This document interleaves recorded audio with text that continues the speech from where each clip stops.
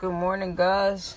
It's Master Key again for a podcast topic about gentrification.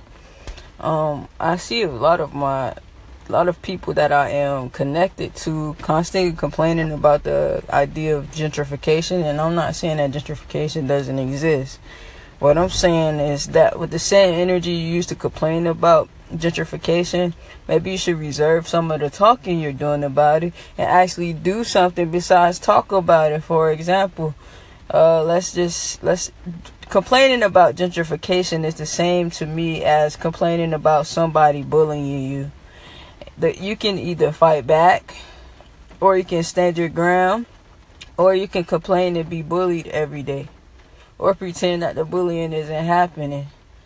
Either way, the problem is still there unless you deal with the actual problem. So, for an example, in Tallahassee, there are two universities, FAMU and Florida State.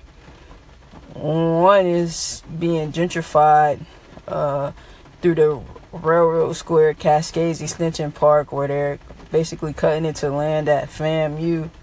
And a lot of people at FAMU rather post and complain about it on social media before they buy the property that is being gentrified or somehow stop the gentrification.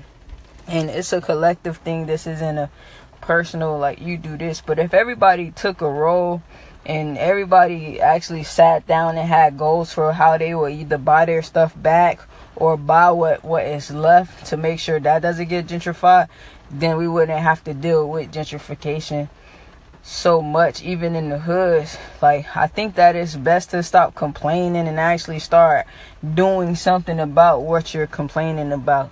I can't complain about a bad teacher if I'm constantly going to that class, or if I haven't made the decision to find a better teacher or make the best out of the teaching that I'm getting, or teach myself so that whatever that teacher is giving out is something extra on that subject. I believe that, yes, like I said, gentrification is very real, but at the scope of everything and when it all boils down, the question really is not why are they gentrifying, it is why are you allowing it to happen when you know what's going on. That's the real question. And that's something you got to ask yourself and ask everybody you're complaining to and ask your peers. What's stopping you from buying property? Is it your lack of finances? Well, it'll start with stop complaining about it and start investing in something other than lip service. And that's just coming from a real place. Not to, like I said, look down on anybody, but stop complaining about what the colonizers or whatever you want to call those people. Stop complaining about what they doing. They doing what they do. You do something differently so that they can't continue to do what they do, and then we no longer have a problem, guys. This is Talk About It Tuesday with Master Key. Social media, master.kei, Master Key. YouTube at Master Key Visions LLC. I have released 2 new poetry projects. I have a book out. I'm working on a second book. I'm not complaining. I'm making the best out of it. Whatever is given to me, and I think that people should start doing the same thing.